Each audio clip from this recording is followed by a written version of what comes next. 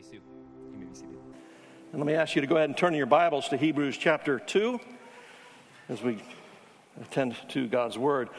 Some of you may be wondering, why does the projection keep blinking on and off? Well, a couple of months ago we had quite a storm, and it messed with our cabling. They're trying to fix it.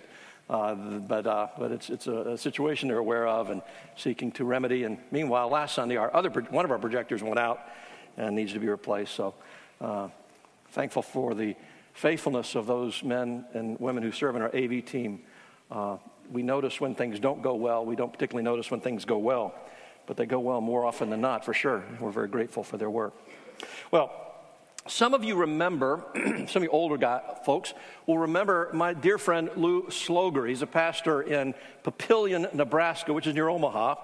And many years ago, probably 20 years ago, his teenage son Jared wanted to learn how to go scuba diving. Now, I dare say there's not a lot of scuba diving locations in Omaha, Nebraska. Well, Lou saw this as an opportunity for father-son bonding time, so they took lessons, they got certified, and they planned a trip to Cozumel, Mexico, which is a very popular destination for scuba divers. And every diving site around the island has a name, and on their second day, they went to the Santa Rosa Wall. Now, at the Santa Rosa Wall, there's the ocean floor that's about 30 feet deep, and then you come to the edge, and it just drops off. There's the wall there, and it drops down into the abyss. And the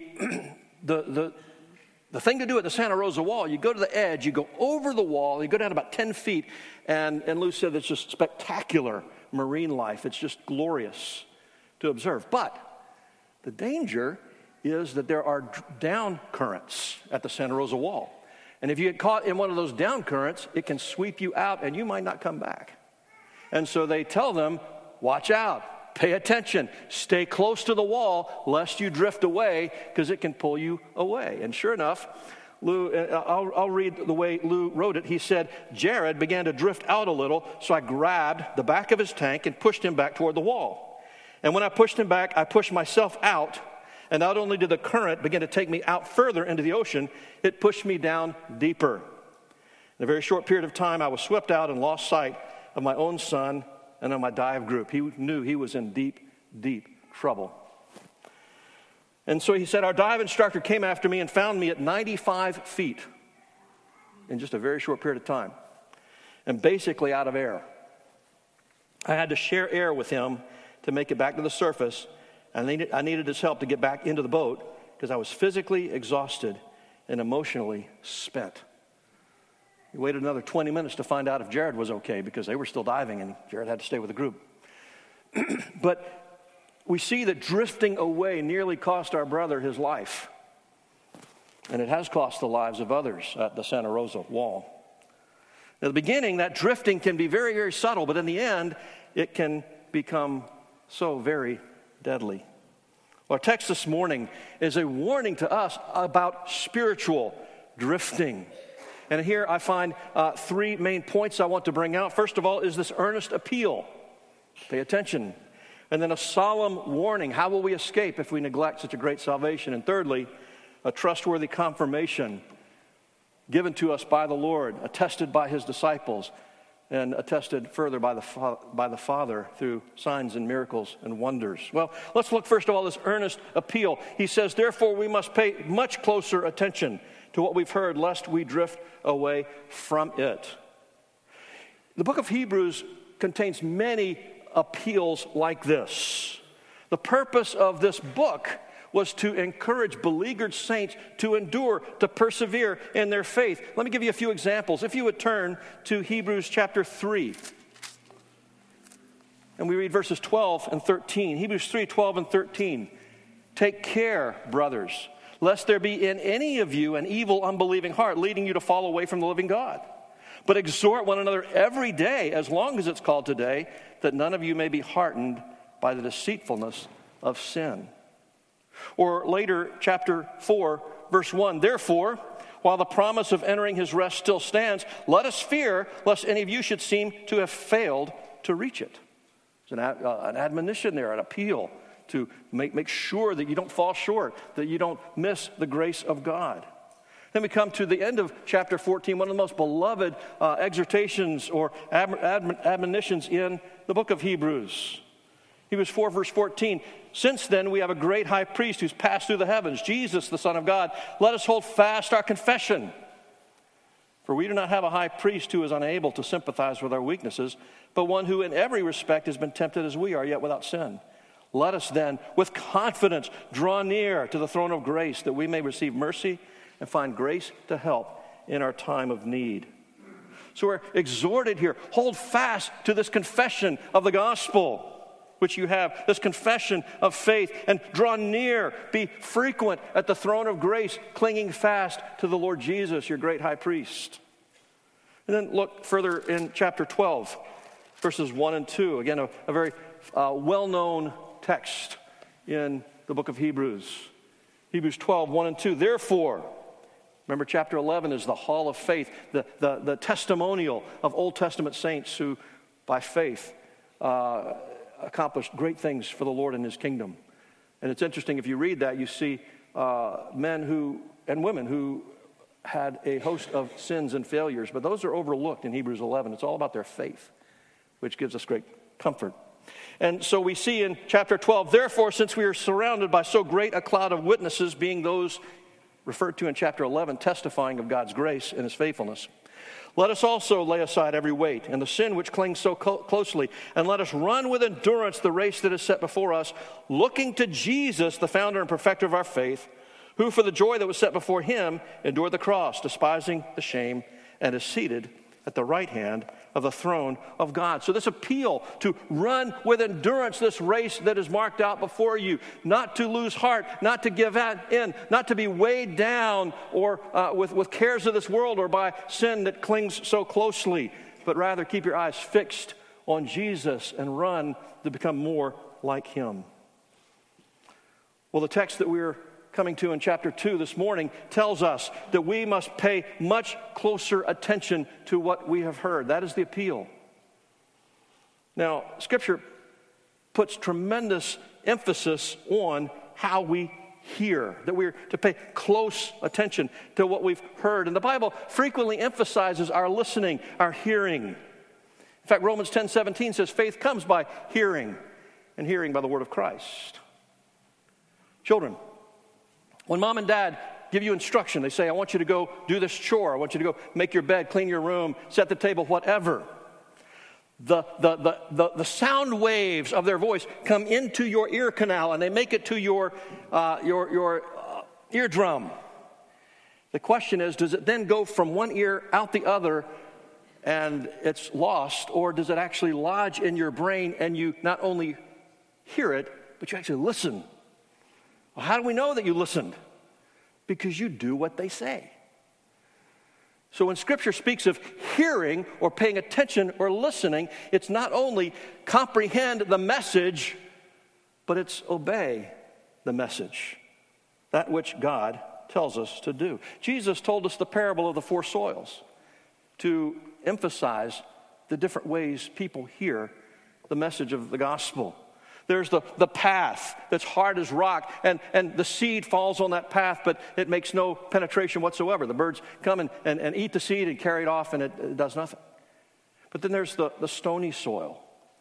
The seed hits the soil, and it goes down and quickly springs up, but it can't penetrate the rock, and so it has no root. And as soon as things get difficult, they abandon that faith they once professed. Or the thorny soil, where the seed goes in and it grows up, but concerns about this world, worries and concerns choke out the life, and so it becomes unfruitful. And then there's one soil where there's real listening, real hearing, real heeding, and it grows up and it bears good fruit that will last. So my question is, how are you listening? How are you hearing? Are you paying attention as the word is preached? Are you listening? I would encourage you to develop this habit, okay? I want everybody to look at me right now. Everybody look at me. Because the best way to listen is with your eyes. Now you're saying, Pastor Jamie, didn't you take science class in school? You listen with your ears. Well, I don't know whether you're listening with your ears or not, but if you're looking with your eyes, I can be confident that you probably are actually listening with your ears too. But if your eyes are all over the place, who knows what you're listening to, right? So if it's an important message, if it's inconsequential, if it doesn't matter, let your mind wander. It doesn't matter. But if it's an important message, such a great salvation, then you should be riveting your attention. You should listen with every fiber of your being and pay attention to that which God brings to us in His Word. And it doesn't matter whether it's me preaching or Pastor Mark or Ivan tonight or anyone else who may stand in this pulpit. We're seeking to bring and apply the Word of God to your hearts and lives. We must listen. Are you listening? Are you paying attention? Are you concentrating? And are you thinking about how does this apply to my heart and to my life? Are you seeking to understand and make sense of the Word? Or is your mind just kind of drifting off into who knows where? One of the challenges in putting a sermon together, when I think of a really, really great illustration, I have to make sure that I can go from that illustration to the point I'm making and that you're not still off wandering around all of the thoughts about that illustration and I never get you back. Okay? So we want to listen and be effective listeners. Now, the context here is not so much about listening as the word is preached. The context here is about listening, having what you have already heard, pay attention to that which you have already heard. Whether you've heard it 1,000 times before, or whether there was an event where you actually heard the gospel, you heard the good news, you embraced Jesus Christ as your own, and you said, I will follow Him. He will be my Lord, and I will be His child. And the warning, if you have professed faith in Christ, you have professed to believe in Him, you have embraced Him as your Lord and Savior, don't allow your heart now to drift. The Hebrew believers to whom this epistle was written faced a number of challenges. If they failed to hold fast the confession of their faith, if they failed to persevere, if they failed to run with endurance, if they allowed themselves to get bogged down by the weight of sin, then they were likely to drift away. And the writer here is saying, do not let that happen to you. Pay attention to that which you've heard. Now, what does drifting look like? If you don't pay attention, you might drift. What does that look like? We know with Lou, it means he was swept out and down. And had his dive master not swum down there quickly with the skill and the strength that he had and rescued him and buddy breathed him to the top, Lou would not have made it. But what does it look like spiritually? Those first influences, those first currents might be almost imperceptible. You ever been to the beach? And you go out in the water, and you look back, and there's your towel, there's your chair, there's your umbrella, there's your other people who are in your group, and you're right in front of them, and you're out in the water playing around a bit, and you're not paying attention, but there's a subtle undertow. I'm not talking about something that sweeps you, it's just subtle, all right? And you look up, and they're way down there. You're like 50 yards away. And you're saying, how did that happen? Very subtly. You're drifting. And I can remember going to the beach a lot as a kid, and every few minutes we'd have to stop and walk in and where the water wasn't very deep and walk back into front of where my parents were and then go back out again because we were drifting. And we had to pay attention lest we find ourselves out of their sight. So what does that look like? Spiritually. There's a little less holding fast, a little less running with endurance, a little less paying attention to matters of your heart and of the Word and spiritual disciplines, a little more listening to the message of this world rather than the Word of God, a little more compromise with the pressures or the enticements that surround you. And then one day you wake up and you find yourself in this backslidden condition. You find yourself maybe in real spiritual trouble, and you say, how did I get here? Well, you got there very gradually most of the time. And there are a number of causes, a number of things can cause us or induce us to drift away. One is fear. Again, these believers were they were facing opposition for their faith. If you read in chapter 10, you'll see that it says they endured a hard struggle with sufferings. So sometimes they were publicly exposed to reproach and affliction. And some of them, even their property was seized. And yet it said you'd face those afflictions with joy. This was early in their Christian experience. I'm guessing, I don't know this, I'm guessing he's referring to what happened in Jerusalem. When Stephen was stoned to death, the very first Christian martyr in chapter 7, and then in chapter 8 it says that Saul of Tarsus, who we know was converted later and became an Apostle Paul, but Saul led this great persecution in Jerusalem against the church. And he was breathing out threats against the people of God. And it tells us that Christians scattered from Jerusalem and they went out through Judea and the entire surrounding regions. And everywhere they went, they continued to tell people about Jesus Christ. They lost their homes, but they did not lose their zeal, and they did not lose their courage, and they didn't lose their joy. But now, it seems like fear may have robbed them. That joy may have subsided some. Their zeal had dimmed a bit. And some, by all of the warnings and appeals in here, it seems that some were even considering turning back. Now, in Greenville, South Carolina in 2023, we don't face prison. We don't face physical violence for our faith. We don't face somebody coming and seizing our property. And we know there are some isolated events throughout our country where real issues do happen. But for the most part, those aren't the kind of things that we have to contend with. You may face criticism. You may face opposition. You may face ridicule. You'll certainly face misunderstanding. But we must not allow fear of these things to cause us to shrink back, because when we do, we'll begin to drift. So fear is the first cause. But another is discouragement. Spiritual weariness. The cost of discipleship begins to seem too heavy, too costly. Maybe the Lord has brought hardship into your life, and that hardship has stayed, and it like calcifies. And at first you were trusting God and there was a vibrancy to your faith, but over time you find yourself weighed down, and your heart becomes heavy, and your joy becomes elusive. And for a host of reasons, these difficult circumstances seem to be more than you can bear. And so we take our eyes off Jesus and we begin to drift.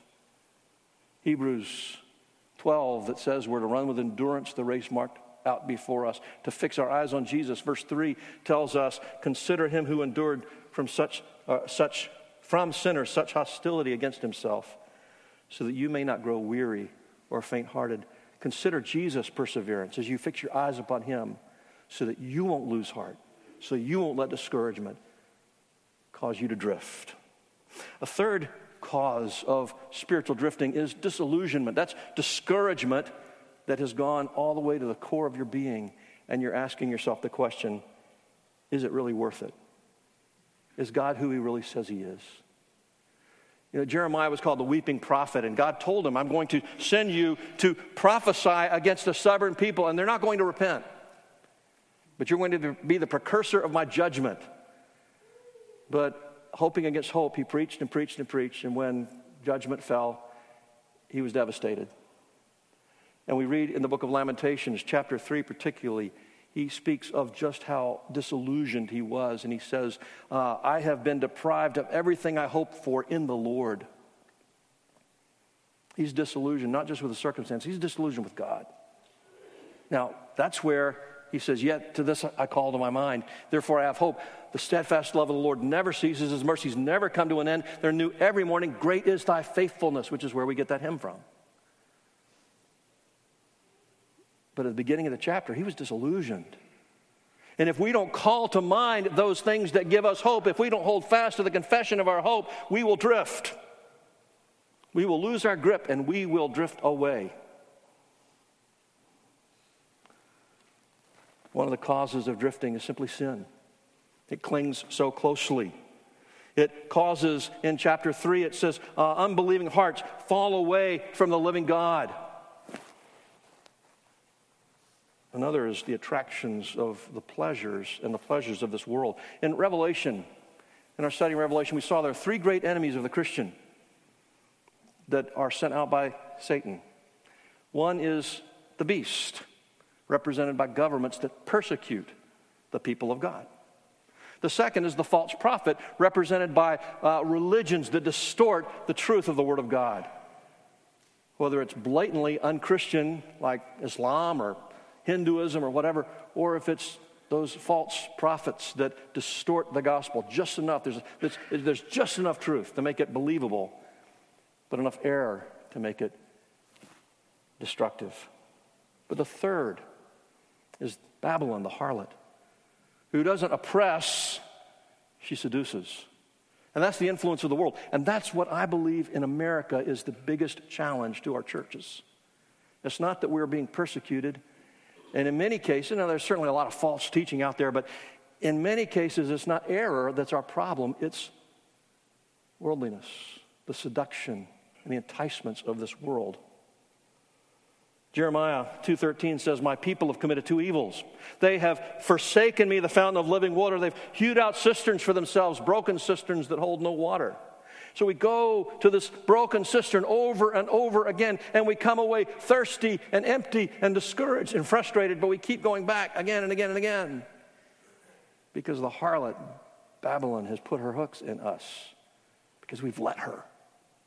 We've drifted. She promises satisfaction, fulfillment, enjoyment, but she leaves us empty and broken. And when we're in the grip of the world, we drift, and then we plunge. It's not usually a dramatic plunge. It's usually a gradual drift leading to that greater plunge. Well, another cause of drifting, let's move forward. The surest safeguard against drifting. How do we make sure this doesn't happen to us? How do you make sure it doesn't happen to you? And the answer is pay attention. We see this appeal as essential. We must pay closer attention. It's also an intense appeal. We must pay closer attention. We must realize the danger is greater than we ever understood. Paul says to Timothy in 1 Timothy 4:16, "Keep a close watch on yourself and on the teaching. Persist in this, for by doing so you'll save both yourself and your hearers." Other translations say, "Take heed to your life and your doctrine. Hold fast your confession. Guard your heart and your life. Keep a close watch on both." Pay attention to what you believe, what you allow your heart to embrace, and the way you behave. Pay attention to both. When I was in seminary, there was a series of quotes on little posters on the wall in the seminary I went to, and one of those quotes says, "We put into practice those things we truly believe. The rest is just religious talk." James calls us to be doers of the word and not hearers only, deceiving ourselves. So paying attention looks like holding fast your confession. You embrace God's word as truth, as absolute truth. You don't allow competing messages to compete with your heart, to pull your mind and your heart away from the purity of the truth of the gospel. No matter how compelling other arguments might sound, no matter how reasonable, no matter how popular, and no matter how intense the pressure, we hold fast to Christ, to his truth. We live in a democratic society, but truth is not democratic. It's not determined by popular opinion. If it were, we'd be in trouble in places like India, or places like China, or places like Saudi Arabia, where the vast majority of the population believes something vastly different from the truth of the Word of God. The Word of God is true because he says it is.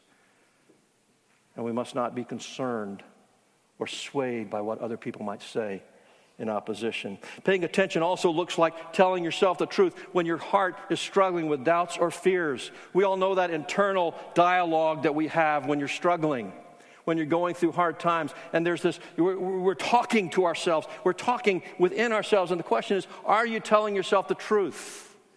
Are you holding fast the truth of God, the promises of God, the character of God? Are you allowing your mind to wander and be controlled by doubts and discouragement? Paying attention looks like running with endurance the race that's marked out for you, even if you're weary and tired, holding fast to Jesus, keeping your eyes fixed upon Him. It means identifying the influences that would lay you down and the sins that would so easily entangle or would cling so closely. Laying those aside that you might be free to run to Christ. Your focus is on who He is, who Jesus is, what God wants for you, and what He wants to do in you and for you. Paying attention also looks like exhorting one another every day, lest any be hardened by the deceitfulness of sin. It's not an isolated, individualistic exercise. It's a community commitment. We're to run with endurance, fixing our eyes on Jesus, but doing so together. We're to encourage one another every day. We're never told to try to go it alone. Our shame, and let's face it, we all wrestle with failure. We sang of some of our failures in the hymns that we sang earlier. Our shame tells us hide in the corners, hide in the shadows. And the Lord continues to invite us out into the open. If we walk in the light as He's in the light, we have fellowship with one another, and the blood of Jesus, His Son, cleanses us of all unrighteousness. Walk in community. Pay attention with one another. The gospel invites us to that kind of community. So this earnest appeal here is pay attention so that you do not drift away. But secondly, we have a solemn warning in verse 2. It says, "For since the message declared by angels proved to be reliable, and every transgression or disobedience received a just retribution, how shall we escape if we neglect such a great salvation?" This great salvation, the gospel, is the greatest possible news. Now, when we read here of the message delivered by angels, what are we talking about? We're talking about the law. Tradition said that it was God, through angelic mediators, gave the law to Moses. In fact, Moses alludes to that at one point in Deuteronomy 33. He speaks of God coming with myriads of the host. In Stephen's sermon in Acts chapter 7, he makes reference to the angels or an angel who spoke to Moses at Mount Sinai. In Galatians 3:19, Paul says that an angel delivered the law to Moses. And so a significant portion of what he's been building to in Hebrews 1, that Jesus is superior to angels because the message Jesus gives is superior to the message the angels gave. The angels gave the law, but Jesus gives us the gospel. And the gospel is infinitely superior to the law of God. Now, there's nothing defective about the law. This is not in any way to denigrate the law and say it's not important. The law, in fact, it says here, that message proved to be reliable. Paul says in Romans 7, the law is holy and just and righteous. It defines for us what righteousness looks like, but the law in and of itself is not sufficient to save anyone. By observing the law, no one can be declared righteous before God. The law rather exposes us our sin. It can never deliver us, however, from sin. And the good news of the gospel is that Jesus is sufficient. Jesus perfectly kept the law which He gave. He placed Himself under His own law, obeyed it, and suffered the consequences of that law because you and I did not. That's the good news of the gospel.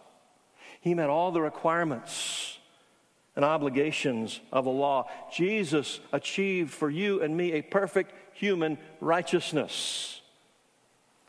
He did so in our place because we cannot present ourselves righteous before God by obedience to the law. Jesus justifies us. He declares us righteous. He clears our record of sin and gives us a positive human righteousness before God. That is grace, and that is good news. It is a great salvation. And what we read here is that the penalty for neglecting such a great salvation is severe. How shall we possibly escape? You remember the Hebrews in the wilderness coming from Egypt to the promised land. They'd received the law. They saw the manifestation of God every day, and the cloud by day and the pillar by night. and manna raining down from heaven, and they had crossed the Red Sea. It was spread open miraculously, and they crossed over in dry land. And yet, they failed to obey the law. They promised they would. All you have said, we will do. But they didn't. And we read that they experienced their just retribution. In 1 Corinthians, Paul warns us from the example of the Hebrew children in the wilderness. He says some indulged in sexual immorality, and 23,000 were killed in a single day. Some put Christ to the test, and they were destroyed by serpents. Some grumbled against God, and they were destroyed by the destroyer. That was their just retribution. It was not to be made light of. It was severe. God took disobedience to his law very seriously. Now here is the argument we find here in Hebrews chapter 2. How much more serious is the neglect and despising of the gospel. If the gospel is infinitely superior to the law, if Jesus, who gives us the gospel, is infinitely superior to the angels who gave us the law, mediated from God, of course, how shall we escape? If those who broke the law were judged, how shall we escape if we neglect the gospel of Jesus Christ? One of the writers said, our author is pressing on his readers the extreme seriousness of carelessness and unconcern. This is what they call an if-then argument. It's an argument from the lesser to the greater. If this is true, this lesser thing, those who received the law, which is less than the gospel, if they were punished, then how much more should we expect punishment? How shall we expect to escape if we neglect such a great salvation? Imagine for a moment you're in an apartment building. Let's say you're on the 23rd floor. Knock on the door. And there's a fireman there who says the building is on fire on the 3rd floor. It's utterly consumed in flames. In a very short time, every possible escape will be cut off. You must come with me. You must come right now, or you will not survive. And you look around and you say, I don't smell any smoke. Don't feel any heat. Don't see any flames. Haven't heard an alarm go off. I'm not so sure the danger's real, and I'm not so sure it's imminent. I'm fine. What's going to happen? How will you escape if you neglect such deliverance? You won't. You come now, or you'll burn up. Now, some have said the only sin that can condemn a person is the failure to believe in Jesus Christ. That's not actually true. Any sin is sufficient to condemn a person to an eternity in hell.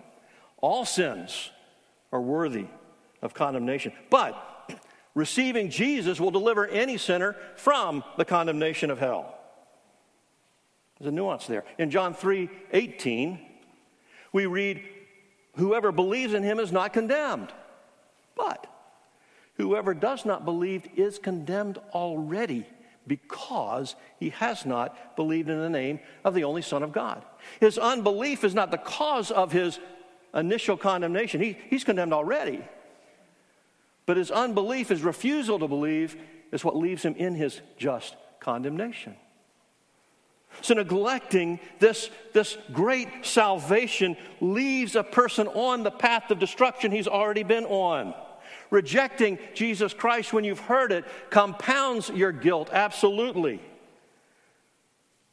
So you who are in the hearing of the gospel, you're in the hearing of the good news. Maybe you've grown up with it all your life. How can you expect to escape if you neglect such a great salvation? Now, what does it mean to neglect this great salvation? It may mean an outright rejection of the invitation of the gospel. In Matthew chapter 22, 1-5, Jesus tells the parable of the wedding feast, where the master of the feast sends out his servants and tells the invitees, it's time, come. And we read that some hear that invitation and, well, I've got my farm to attend to, I've got my business to attend to, and they neglect the invitation, exact same word. They don't pay attention. They don't give it the importance it deserves. They see other things as more pressing and more important. They're preoccupied. They considered it unimportant, and they disrespected the king who issued that invitation. They despised the servants who delivered it. In fact, some, it says, they even beat them and killed them. They neglected that great invitation to the king. It can mean that you listen, you hear it, but you fail to take that message to heart, as we spoke of the parable of the soils a few moments ago. That rocky soil professor, he hears the word, he receives it with joy initially. But when tribulation comes and persecution comes, difficulty, he has no root in himself, meaning there's no true conversion, and immediately falls away. This is not what I anticipated. Or the thorny soil professor, he hears the word, he seems also to receive it. It grows up for a time, but he's preoccupied by the cares of this world, and it chokes out all the life, and it proves unfruitful. In both cases, they heard the gospel. They heard the message. They listened. They seemed to respond with favor, but eventually they neglected it. They failed to give it the attention, the continual attention it deserves. And ultimately they were lost. So some won't listen at all. Some listen, but they don't really follow through, as it were, because they don't have a new heart. Others, for a host of reasons, they profess faith, but they ultimately abandon that faith. Think of Judas Iscariot, who betrayed the Lord Jesus. He abandoned the faith, and we read that he was a son of perdition in the Scriptures. Turn with me to Hebrews chapter 6, if you would. Find a great warning in Hebrews 6 against apostasy. Hebrews 6, verse 4. It is impossible in the case of those who've once been enlightened, who have tasted the heavenly gift, and have shared in the Holy Spirit, who have tasted the goodness of the Word of God and the powers of the age to come, and then have fallen away, to restore them again to repentance, since they're crucifying once again the Son of God to their own harm and holding him up to contempt. Now, up to the point where it says they fall away or abandon, it sounds like we're talking about real converts. And yet they're not. They fall away. It's a sober warning against outright apostasy. And Hebrews presents many warnings against drifting and wandering and even apostasy. Now we have to ask the question, is it possible for a real Christian to fall away? To abandon ultimately and be lost? And the answer is no. Scripture's full of assurances that a real Christian will never be lost. But the realization is there are many who profess faith that are not real Christians. In Matthew 7, you remember Jesus said, many will say to me, Lord, Lord, did we not prophesy in your name, and in your name cast out demons, and in your name perform many miracles? So when we read in Hebrews, they've tasted of the Holy Spirit. What are we talking about here? It might be what we're referring to in Matthew 7. I'm not sure. But it's interesting, in Matthew 7, Jesus does not say, those things were not real. They didn't happen. It was all a show. He also doesn't say, I used to know you, but I don't know you anymore. He says, I never knew you. You workers of lawlessness, depart from me. Many will say to me, Lord, Lord, and hear that response. So how's it possible that we find these kind of warnings to Christians? Is that somehow contradicting the assurance that God will preserve his saints? The answer is no. The reality is these warnings are the means that God uses to keep us watchful, to keep us persevering. There's a wonderful example of this in Acts chapter 27. Paul is a prisoner. He's on his way to Rome to appear before Caesar. He's on a ship. And at first he says, we really should not go. They couldn't get on weather.com and see there was a massive storm coming, but Paul knew we shouldn't go. And they went anyway, and the massive storm came. And everyone on the ship began to despair of life and thought all hope is, in verse 20 it says, all hope of our being saved was at last abandoned. But then we read that an angel appeared to Paul and said, there will be no loss of life. You will all arrive safely. And so Paul communicated that to the crew and to the soldiers. Every single person on the ship will survive. But as they approached an island, they saw land at night. And they saw all these rocks, and they knew the ship was going to hit the rocks, and they were afraid it would break apart and they could drown. Some of the sailors started lowering boats so they might escape. And Paul, when he found that out, he came out to them and said, "You must not do this. If you leave the ship, you will not survive." Now, wait a minute. Didn't he promise that everybody was going to survive? Yeah, he did. If you leave the ship, you won't survive. Well, what happened? They all stayed on the ship, and they all survived. And it was the warning that Paul issued to them that was the means God used to keep them on the ship so that they all survived. And God uses these warnings against apostasy to keep real Christians persevering. So we need to take these warnings seriously. These warnings don't come to us with a wink and a nod saying, if you depart from the faith, but you really can't. No. If you depart, you'll be lost. Don't play around.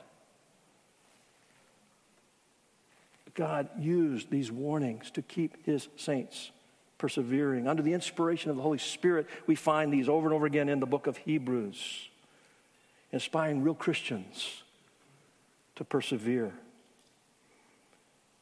So while it doesn't teach that a believer can lose his salvation, it does ask the sober question, how can we escape if we do not give this salvation the attention that it deserves? And using that question is intended to keep God's people from drifting and to paying much more close attention. Well, he concludes the text with an authoritative confirmation in verse 3. We read these words. In the middle of verse 3, it was declared at first by the Lord. It was attested to us by those who heard, while God also bore witness by signs and wonders and various miracles, and by gifts of the Holy Spirit distributed according to his will.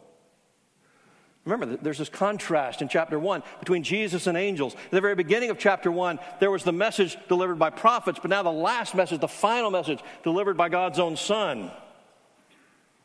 And so that law which came through angels, as important and reliable as it is not nearly so important as the gospel.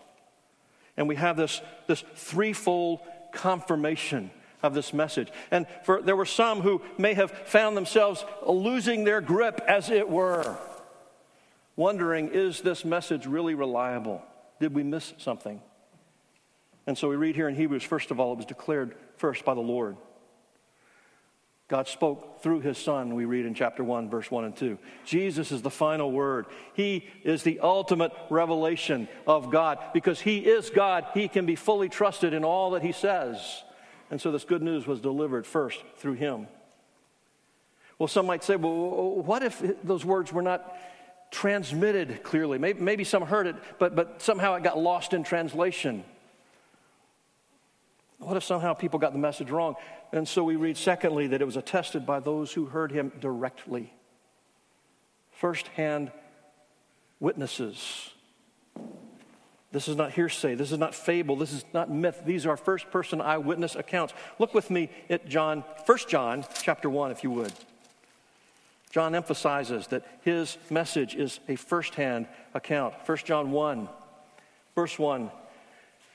That which was from the beginning, which we have heard, which we have seen with our eyes. And that word see is the word we get theater from. It's not just we noticed it. We were gazing with fixed attention, which we've seen with our eyes, which we looked upon and have touched with our hands concerning the word of life. The life was made manifest, and we have seen it, and we testified to it and proclaimed to you the eternal life, which was with the Father and was made manifest to us. That which we have seen and heard, we proclaim also to you.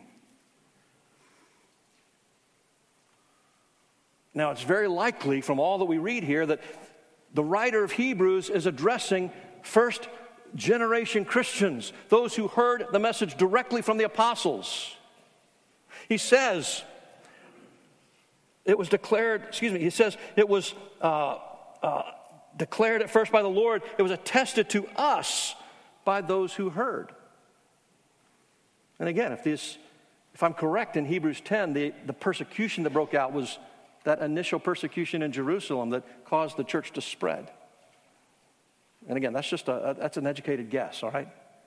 But These he's addressing, heard it firsthand. Is Peter not reliable? Is John not reliable? James, who gave his life. And as we follow out the history of these disciples, we find that every single one of them was martyred for their faith, and not one ever recanted. Not one ever said, it was all just made up. We got it wrong. It was a conspiracy. We stole the body. No. They testified to the veracity of this message with their own lives. But not only did Jesus declare it, not only did the disciples transmit it, it was also attested. We read in verse 4, God bore witness by signs and wonders and various miracles, and by gifts of the Holy Spirit distributed according to his will. Now, throughout the Scripture, we find these triads, signs, wonders, miracles. We find that triad a few times. And it's speaking of the same thing, but different nuances of meaning. A sign is a manifestation of God's power for the particular purpose of confirming a message. It emphasizes this message that's been proclaimed is actually reliable. You can believe this. How do I know? Because how could I do these signs if it weren't the point? They verify the revelation being given. It's one of the reasons that we believe signs are no longer given today, because revelation has ceased. The message is complete. It's inscripturated in God's word, so we don't need these signs any longer. Wonders emphasize the amazement created by these miracles. Whether it was Jesus, when word got out of what he was doing, people came from far and wide. They were amazed at the power of Christ manifested through his miracles. And then miracles itself simply emphasize the power of God manifested or revealed through these miraculous events. And then it's testified, it's manifested by the gifts that God has blessed the church with according to his sovereign purposes, distributing those gifts as he sees fit. Now, Jesus' miraculous signs and wonders amazed the crowd. But more than that, they testified to the authority of his ministry. God gave the apostles signs and wonders, we read.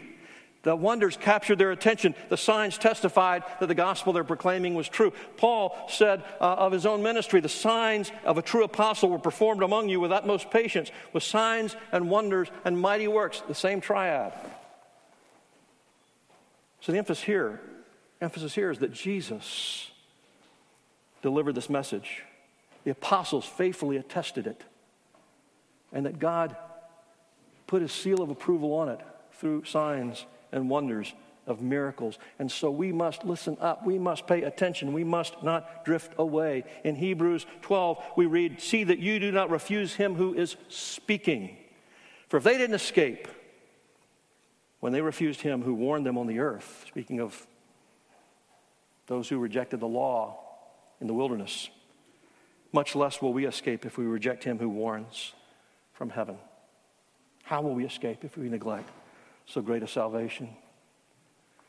Well, just a couple things as we wrap this up. First of all, this is a powerful argument against what we might call easy believism or decisionism.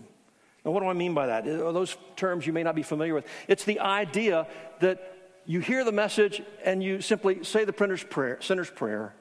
You sign a card, you walk an aisle, you raise a hand, you make an outward external decision, but there's no emphasis of repentance. There's no requirement that our lives are submitted to the Lord Jesus as Lord as well as Savior. There's no emphasis on a new heart and a transformed life. Just make a decision, that's all. And you believe that you're in, and you have your fire insurance policy that costs you very little.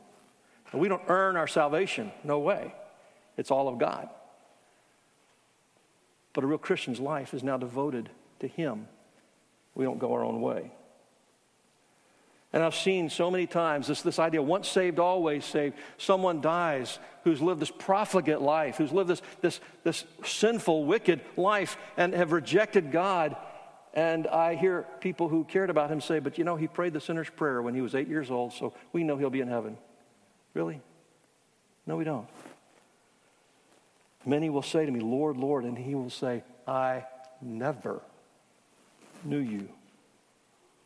It's not they knew him once, but no longer. It's that he never knew them.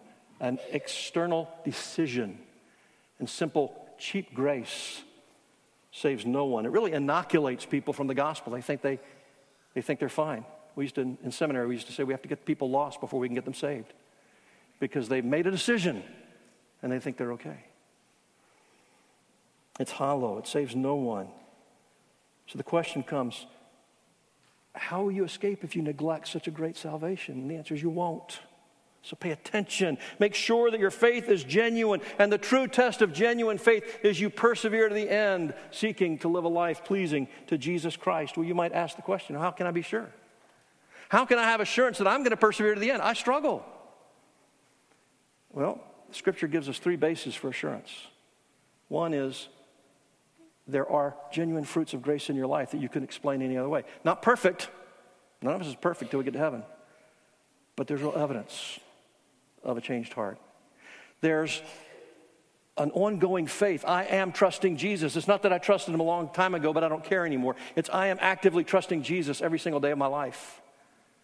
I hold fast to the confession. And thirdly, there's that internal witness of the Holy Spirit, bearing witness that we are, he's called the Spirit of adoption in Romans 8, that we are children of God. And you may struggle to lay hold of any one of those, or in fact, all of them at some points in our lives, because real Christians can go through periods of doubt. But all three of those are powerful blessings and signs of real salvation and the privilege of true believers. We find here a solemn warning, and so I want to ask you, are you in Christ? You've been exposed to the gospel. Maybe you've been exposed all your life. Maybe today's the very first time you've ever heard these things, but are you listening? Are you paying attention? If you neglect to give this message of salvation, of forgiveness of our sins, of righteousness in Christ, if you neglect to give it the attention that it demands, how will you escape? There's only one deliverance from the wrath of God, and it's the gospel of Jesus. It will cost you nothing, but it will cost you everything. But it will give you infinitely more than you realize. The invitation is open. Jesus says, come. Now, you don't have a guarantee that it'll be open tomorrow. You might not be here tomorrow. How do you know? We don't have control of such things. All you have control of is right now. And the invitation is run to Christ. Flee to Christ. Cast yourself upon the Lord Jesus Christ. And ask for his mercy, his grace, his forgiveness. Some of you would say, I'm listening to this, and I know I'm a Christian, but I have to admit I've drifted a bit. I'm not where I used to be. I'm not where I need to be. How do I get back? That's why we have a throne of grace. Let us approach with boldness, with confidence, this throne of grace, because we have a Savior, the Lord Jesus. He experienced temptation the same way we do, but he never sinned, and he can give us all that we need, the grace to help in time of need. What's your greatest time of need? Well, when you're spiritually weak, when you feel guilty, when you feel ashamed, when you feel defeated or discouraged. Those are times of need. And the throne of grace is there for you. Come and lay hold of that which God freely promises his children. The gospel, this message, it brings a great salvation. It provides us with great blessings. Our sins are forgiven, paid for by Jesus. We are justified. We're declared perfectly righteous before God the Father because of the righteousness that Jesus achieved for us. We're set free from the condemnation of sin, but we're also continually, progressively set free from the power and the influence of sin, so that as we are united with Christ, more and more we're able to walk in freedom. It cleanses our consciences. It covers our shame. We're reconciled to God. Formerly we were enemies. Now we are called sons and daughters because we're adopted. And there's nothing that can ever separate us from the love of our Father. We're indwelt by the Holy Spirit. He seals us for the day of redemption so that we cannot ultimately be lost. We have the assurance that every day Jesus intercedes for us. That God every day works all things together for our good. We have a peace of God that surpasses all comprehension. We have that open invitation to that throne of grace to receive the mercy and the grace that we need in our time of need. And we have a good shepherd, the Lord Jesus, who knows us, his sheep. and we know him. And as we sang in that Neumeister hymn a little while ago, if we wander off, the shepherd goes after us.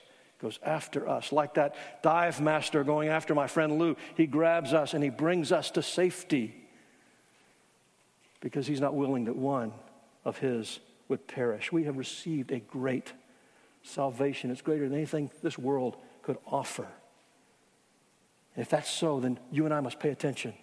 We must be careful that we do not drift away, that we do not wander off, that we fix our eyes upon Jesus, and that we run with endurance the race he's marked for us. In just a moment, I'm going to go ahead and ask the team if y'all can come up. But I'm going to read you the words of the hymn. We're going to close. You musicians, go ahead. Owen, if you can go ahead and put the words up for me. Today thy mercy calls us to wash away our sin. However great our trespass. Isn't that a wonderful statement? Whatever we have been, however long from mercy our hearts have turned away, thy precious blood can cleanse us and make us white today. Today thy gate is opened, and all who enter in shall find a Father's welcome and pardon for their sin. The past shall be forgotten. He remembers our sins no more.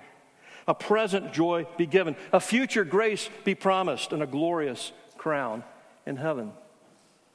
Today our Father calls us. The Holy Spirit waits. His blessed angels gather around the heavenly gates. No question will be asked us how often we have come, although oft we wandered. This is our Father's home. Oh, all-embracing mercy. Oh, ever-open door. What should we do without thee when heart and eye run o'er? Oh, when I lost those words, I need them back up. I didn't have those in my notes. When all things seem against us to drive us to despair, we know that gate is open, this one gate. One ear will hear our prayer. Amen.